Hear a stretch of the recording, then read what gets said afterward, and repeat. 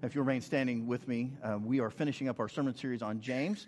This is chapter 5. There's only 5 chapters in the book. And so this is Christian wisdom literature to teach the early church how to live and to teach us how to live today. Let's share in God's good word together. Meanwhile, friends, wait patiently for the master's arrival. You see, farmers do this all the time, waiting for their valuable crops to mature, patiently letting the rain do its slow but sure work. Be patient like that. Stay steady and strong. The master could arrive at any time. This is the word of the Lord. Thanks be to God. Amen. You may be seated. Always with you what cannot be done.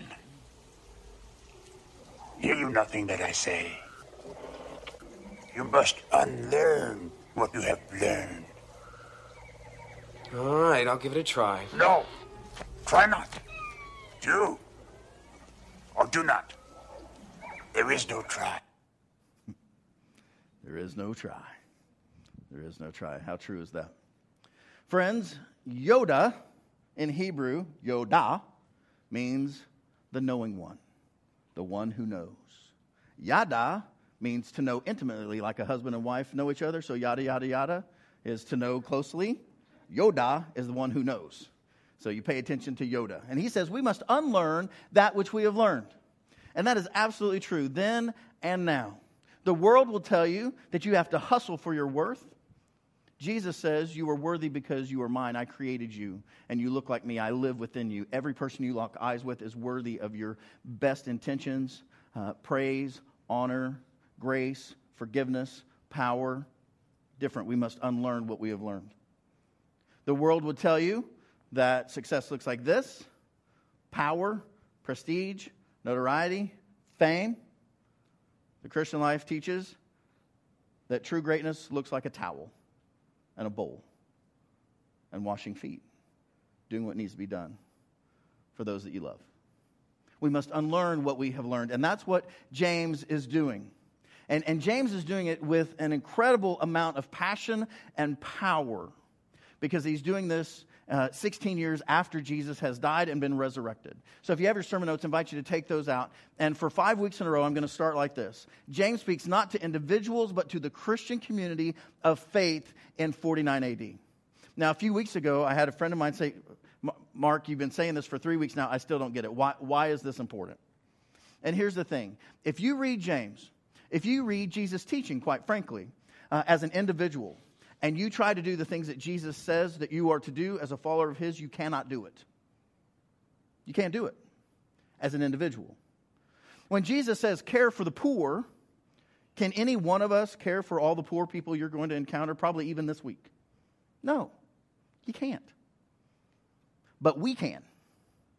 As a collective, we can. As a community, we can. When Jesus says care for the orphan and the widows in your midst, can any of us care for all the kids in foster care that are in our county right now as a family? No, not as an individual.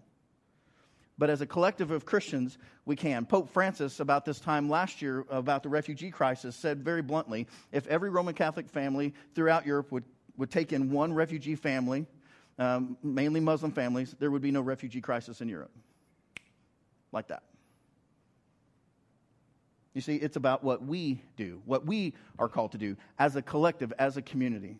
In our own family of faith here, when there's orphans and widows, no one family can take care of the people, even in our own church community, that have been orphaned or have been widowed.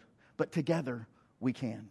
I love what happened out here again this year. More than $2,000 taken up at the Christmas offering goes to help schools and teachers that need help in their classrooms.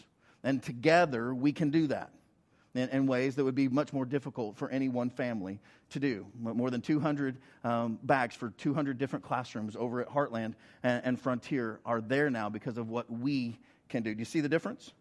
It's a big difference. Some of you are like, no, I still don't see the difference. It's been a long week at school. Okay, hang with me. So it's important that we understand this is something we do together. Now, what is different in James' day than it is today, in some ways, is something called the parousia. Will you say that with me? The word is parousia. Now, what this means is the coming or arrival in the Scriptures of Jesus to establish God's rule on earth, to where what Jesus wants done is done. We call that the kingdom of God. Now, if you weren't talking biblically, a parousia is when the king comes back, right? Whenever the king, the ruler, comes back. And so what James understood and his community understood is that Jesus is coming by the end of the week.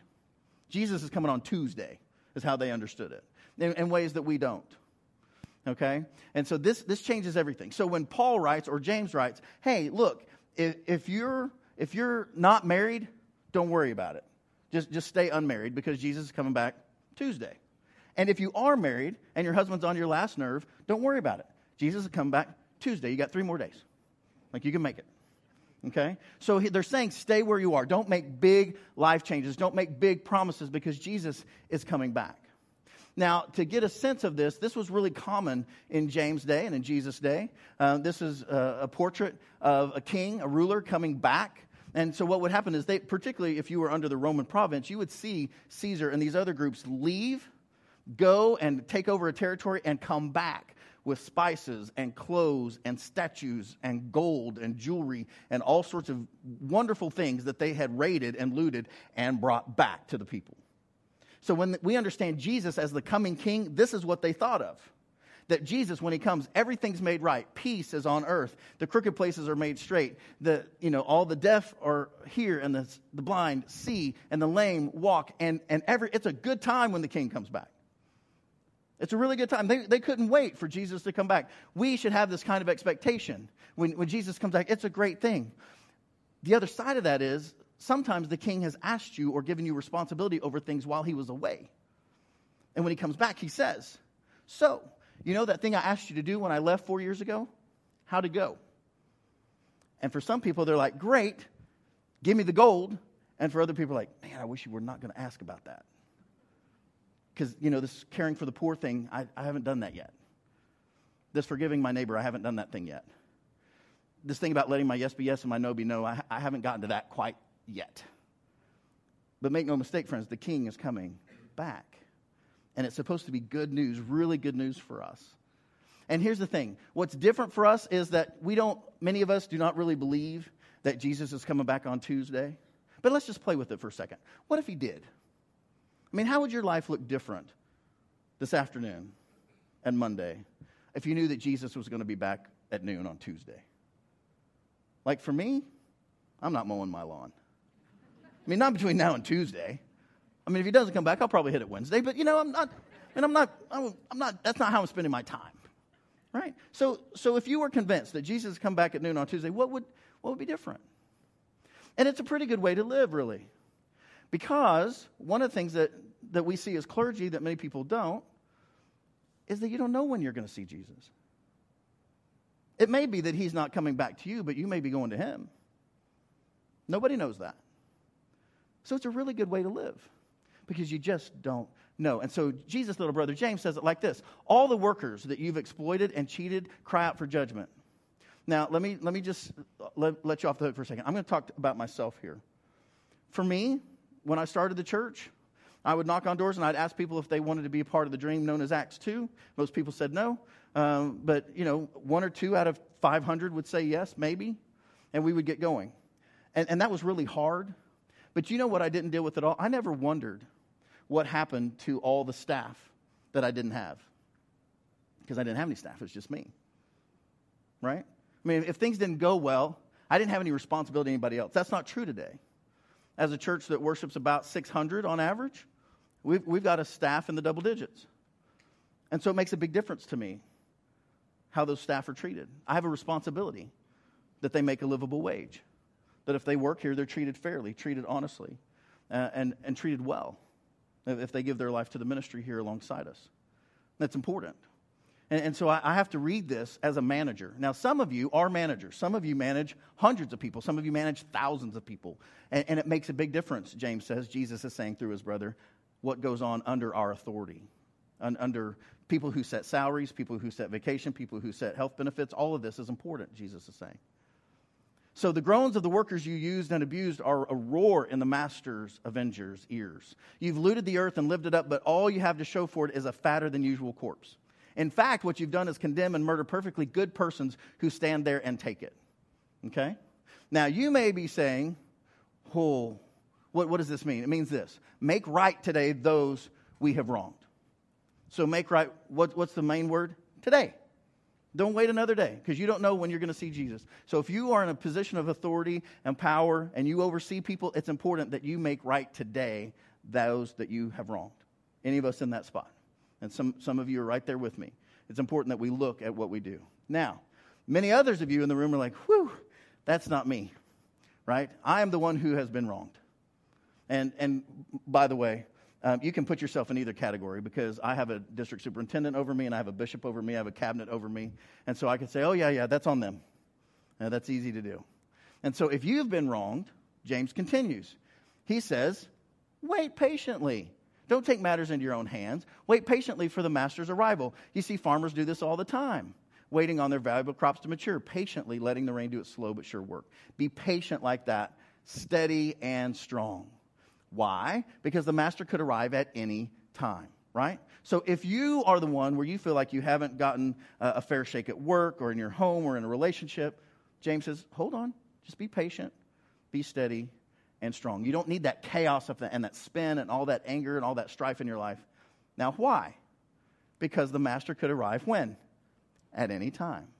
And while in some ways it feels like that's no longer true 2,000 years later, it's still true.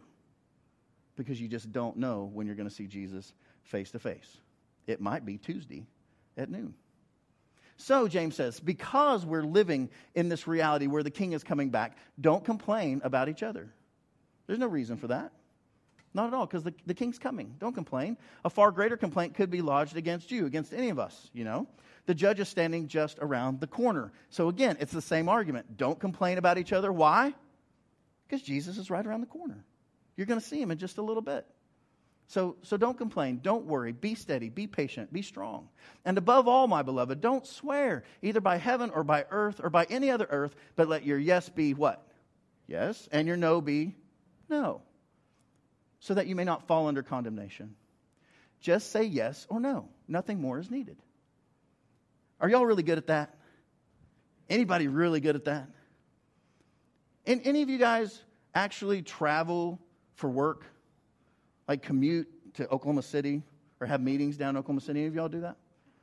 Have any of y'all ever been late to a meeting? And somebody, your boss looks at you and goes, are you late? And you go, yes. Don't lie. I've never seen it. What we say is, what do you say? Traffic in Edmond. Like that's news. Or, this is my favorite, the train. Right? It's always the train in Edmond, getting out. Oh, it was the train. I got right there. Friends, the train has been running in Edmond for 50 years. Same schedule. It's true, right? You know this. And so the thing is, we don't like our yes being yes or our no being no, because then that's just the truth about us. And we want other people to think more of us than we really are. Okay? So let your yes be yes and your no be no. Why? Because Jesus is our judge. Jesus is the one that knows. There's no sense in trying to make ourselves look better or worse or this or that than anything else. So, normally we hold the action steps for the end. But in this text, James has a whole bunch of action steps for life. And so I want to share them with you. He says this, are any of you here hurting? Anybody here hurting? Some of us are, sure. He says, then we should pray. That's what we should do. That's what it says in James 5:13. If you're hurting, pray. God is ready to help you and to heal you and to be a part of what you're going through. He loves you right where you are. Now, for others of you, you're like, I'm not hurting. I feel great. Well, do you feel great? Then come be a part of the community and sing. Thank God for all that he's doing. You are a great and mighty and wonderful God. Sing to God. Sing praises to God. It changes your heart. It gives you gratitude. It also changes the other people who are hurting. Sing over them. It helps them. Many of you all may remember this, or maybe you're doing this now if you're in that season of life, where one of your little ones gets hurt. They're not really hurt, but they feel hurt. Hurts their feelings. They got a boo-boo. They got a scrape. They got, a knot on their head. They're going to be fine, but their feelings are hurt. They're embarrassed. All that. You sing over your kids. You hold them, and you rock them, and you bless them, and you sing. It's a part of a great comfort in the community. You feel great? Sing. Sing over the hurting. Sing over yourself. Sing praises to God. And then James says, are you sick? And this is really different. Are you sick, he says. And it's completely different today than it was in Jesus' day. Today, if you're sick, what do? Go to the doctor. Or you go to the pharmacy and you get some drugs and you get better. You take some antibiotics, you get better. In Jesus' day, if you were sick, what did you do? You got cast out of the community and left to die. That's what happened when you were sick. If you were lucky, maybe you had some oil in your family home and you would put some oil on you that had some medicinal properties. But by and large, since there's no antibiotics, somebody gets sick, they get the sniffles, they're throwing up. If you go and be with them, last thing they knew is the last guy that did that died with them. So you don't do that. If somebody's sick, you isolate them, you lock them away, you quarantine them, and that's the end of it. Now, James does something radically different that the world had not known before that. He says, if you're sick, call the church leaders together to pray and anoint you with oil in the name of the Master. That's radically different. Nobody did that in James' day or Jesus' day. Now, call the church leaders together to pray and anoint you with oil in the name of the Master. Other translations actually say lay hands on folks and bring healing into their life. Now, this is radically different, friends, and pretty scary for people who would hear it, because everybody else in the world said no, but Jesus' people said yes. We were the people that started the Red Cross. We were the people that started the Salvation Army. We were the people that started the helping and healing ministries. That's what Christians do, because that's who Jesus is and calls us to do. And so James says, so if you're one of the people who are well, then what you do is you go pray for them. The sick have the power to call the community together. And so the prayer of faith is the prayer of faith that's going to save the sick. And the Lord will raise them up, and anyone who has committed sins will be forgiven. Not the sick person, right? There's no judgment in that. What he's saying is when you're praying, both the sick person, the person being prayed for, and the person doing the praying, all going to be forgiven. God's going to cover all of that because you're living into his will. So when you go and you bless somebody and you care for the sick, you're doing a part of what God wants, and your sins will be forgiven as well. The prayer of faith will save the sick and save the person praying for them as well. So your action steps are these. Are you hurting? What do you do? If you feel good, what do you do? If you're sick, what do you do? Yeah, you call your God people to pray. Now, today, that doesn't mean call the church office and say, pray for me. We will. That's fine. There's nothing wrong with that. But that's not what that means. There was no church building in James' day. It didn't exist, right? They were a community of people living faith out together. And so what you do is you call your God people, the people that you can count on, the people that you really know can pray. And it's not the same, friends. Not every prayer is the same. God may receive it the same. God is God and God is good. But I'll speak in my own life. There are some people when they say, hey, Pastor Mark, I'll be praying for you this week. I'm thinking, no, you won't. You're just trying to get out of the conversation to get on to your next meeting. I mean, it's just an exit. Like, I'll pray for you. See you, bye. It's kind of like bye-bye, only it's not as rude, they think. Right? But then there are other people that when they pray for me, things happen. They put their hand on my chest, and I can feel the power of God coming to me through them. I've had fevers leave me immediately, and colds go away immediately, and power come into me immediately. And sometimes it's a day later or 2 days later, but sometimes it happens simultaneously with the prayer. And so it makes a difference. You can be that person for someone else. The prayer of the righteous is powerful and effective, the Scripture says. Now, why don't we do it? Why don't we pray for people? It's very clear in Scripture. It could not be more clear. If you're sick, call for people to pray for you. If you're well, go pray for them. Why don't we do it?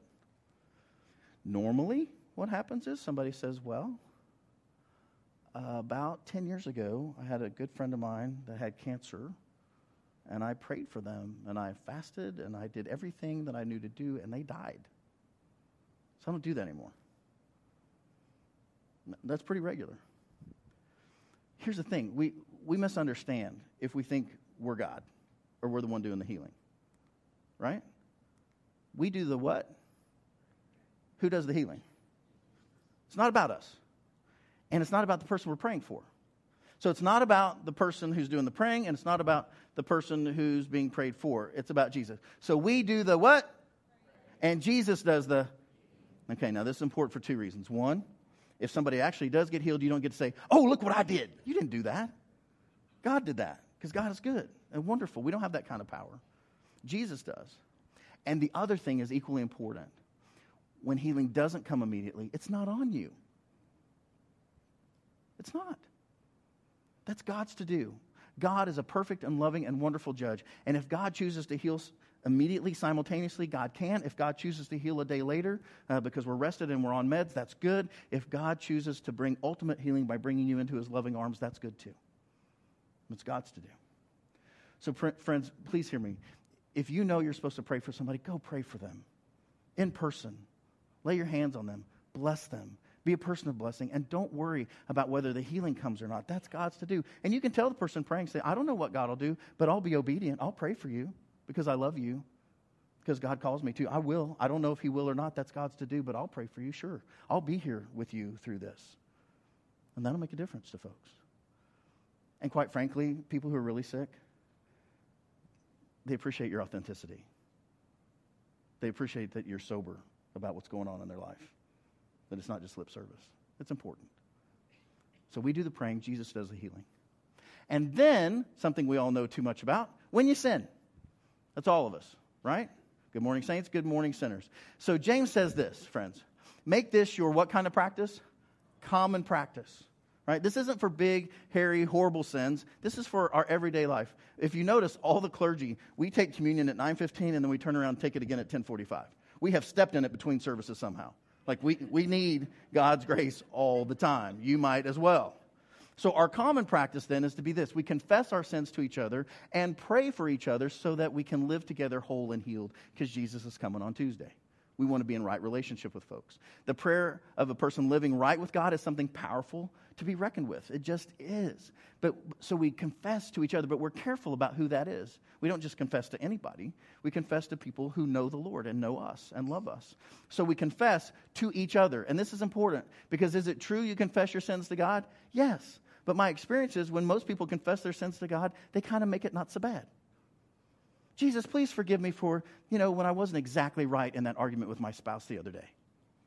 And Jesus is like, are you kidding me?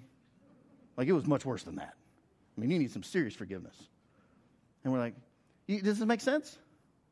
So, 1 John says, I think is one of the most beautiful scriptures in all the Bible. But it's instructive, and we have to get all the words in there, not just some of them. It says, if we confess our sins, he, meaning God, who is faithful and just, will forgive us our sins and cleanse us from how much unrighteousness? All of it. What's the key word, though? If, right? Because, friends, if you come to church, and every time you come to church, it's okay some of the times, but if every time you come to church, you say, how you doing? You're like, I'm great. Everything's perfect in my life. Yay. Then why are you here? I mean, what's the point? I mean, you can sing over the rest of us, but really, this cleansing from sin, this new life, this power happens only if we confess. If we confess our sins. So we need people we can do that with. It's really important. And that's where good, wonderful life comes from. And it's not for these big, horrible things. Like I said, it's just our normal, everyday life. I need God's help here. Will you pray for me about that? I need God's help over there. Will you pray with me about that? And life gets better, stronger, more holy in the best of sense. And then something that's really tough when this happens to us. What about if somebody wanders off? What about that? If someone wanders off from the faith, what do we do? Now, let me remind you, in James' day, this was a really big deal because if you were outside of the Christian faith and you used to be a Christian, it would probably cost you your life. Because in the year 49, Claudius comes to power. Right after him comes Nero. And they did horrible things to Christians. If they could prove it, they would take you, arrest you, and kill you. And so anybody who had wandered from the faith, this was very dangerous stuff. And it's still dangerous today. But I want you to see what James says. He says, my dear friends, if you know people who have wandered off from God's truth, don't write them off. Don't. Go after them. Get them back, and you will have rescued precious lives from destruction and prevented an epidemic of wandering away from God. And this is how he ends the letter. This is the very last words of the book of James. So apparently it happened. Even 16 years in, people were leaving the faith. They had faith, and then they wandered off from the faith. And James says, no, Jesus is coming back on Tuesday. Get them back. They want to be here for this. This is great. They can't miss it. In love, we're going to go after these people. And we need to do the same thing. If you have friends who've been a part of the faith, And they have loved God, and they know the story, and they have wandered off. We have a moral responsibility, an obligation to go love them and stand alongside them and welcome them back to the faith. Now, don't hear what I'm not saying. If you have friends that used to go to this church and now go to a different church, that is not what he's saying. It's not. It's not at all. If they're going to another church, that's great, because they're still a part of the faith. Okay? Think about it this way. Many of you, most of you, about a third of you, came from other churches when you came to us. And it would just be weird if they marched around our church and said, no, come back to our church. Right? We don't want that. We're all on the same team.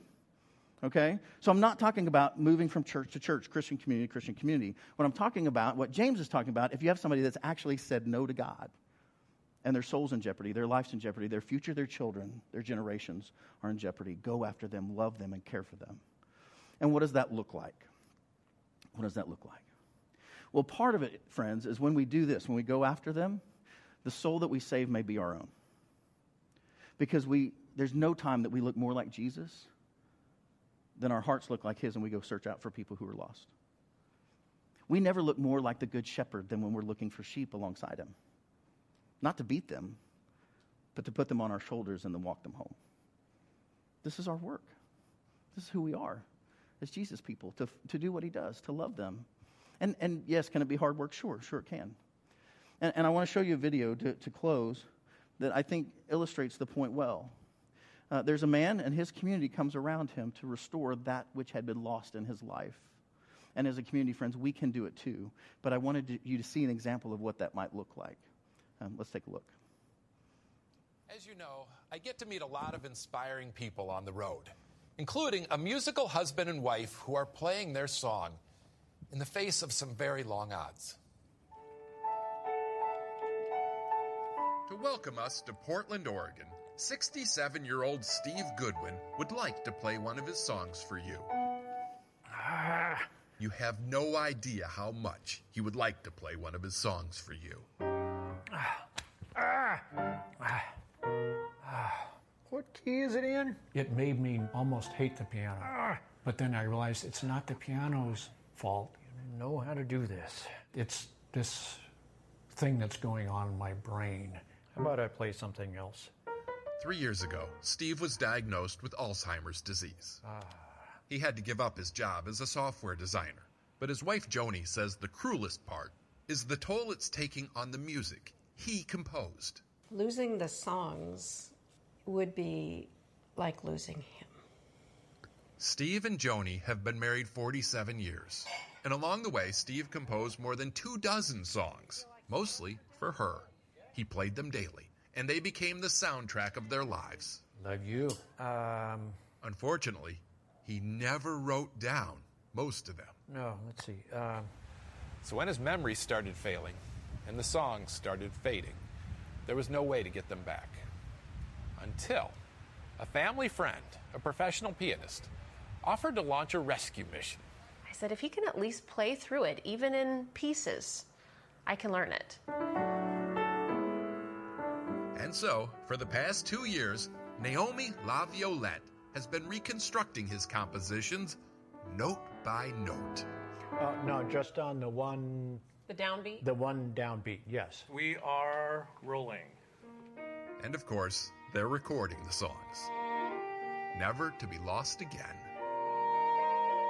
I realized there was a part of him that wasn't going to fade away. But this may be the best part. With Naomi's help, Steve was able to write a new song.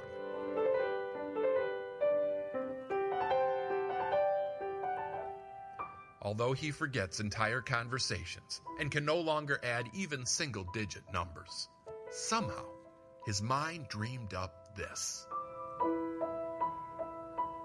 Alzheimer's steals a lot, but today we score one for the beauty left behind.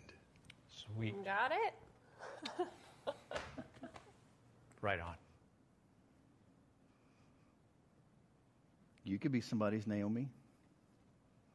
You could come alongside them and know them close enough that when they're going through a hard time, can you imagine the courage that it would take to say somebody in that position, just the pain they're in, to say, would you like for me to see if I could rewrite that song with you?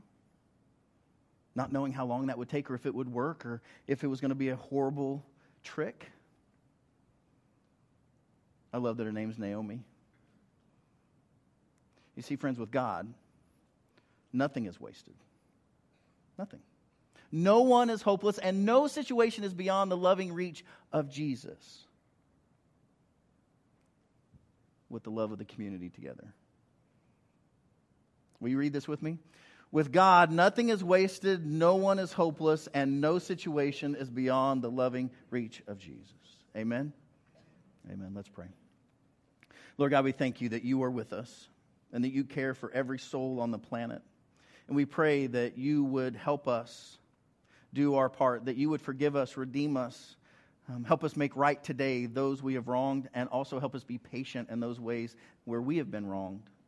That we look to you, the author and perfecter of our faith. And we thank you that we are not alone, that you are with us. The power of the Holy Spirit is with us. The love of the Father is with us. And the love of community and the power of your Christian church around the world stands with us and us with them.